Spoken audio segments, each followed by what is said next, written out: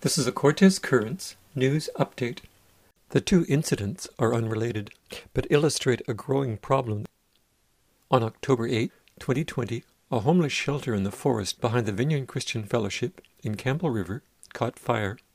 The blaze started in the structure's homemade fireplace. Neither of the two occupants were injured, but RCMP Constable Maury Tyre said the fire could easily have spread to nearby buildings. The day before this, the Campbell River Mirror reported that the homeless encampment at Quinsam Road will soon be served with a notice to vacate. Tyre explained, "There have been reports of domestic assaults out there. We found stolen property out there. We found kids that are listed as missing, intoxicated out there. And from a risk management standpoint, unfortunately, it's a location that did have some issues." The most alarming incident, in the friction between Campbell River's homeless population and members of the surrounding community, took place in the early hours of September 22nd.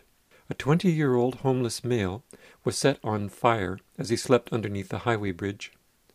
He managed to shed his burning clothing and made his way to the parking lot for help. The man was treated for severe burns to his back, and when he returned to his sleeping place, found that some of his possessions had been stolen. These are stories from the most impoverished members of Campbell River's homeless population, which numbers between 80 and 100. In a recent interview with Cortes Currents, Sue Moen from the Campbell River Coalition to End Homelessness explained that, by the definition used by BC Housing, homeless people are precariously housed, or couch surfing, or aren't paying rent directly to a landlord. They may be sharing a room, but their name isn't on the rental agreement. They don't know if they have housing for the next 30 days. Also, there are a lot of people who are living in vehicles, RVs, and some even in campsites. There are about 20 people currently living in the encampment on Quinsam Road. Moen told the Campbell River Mirror that they have nothing except their camping stuff. Constable Tyre agreed. People are just trying to survive the best way they know how, and in this case, it's not a sustainable option.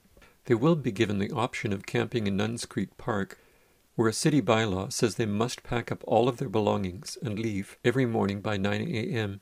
Failure to do so could result in the loss of the few possessions they have.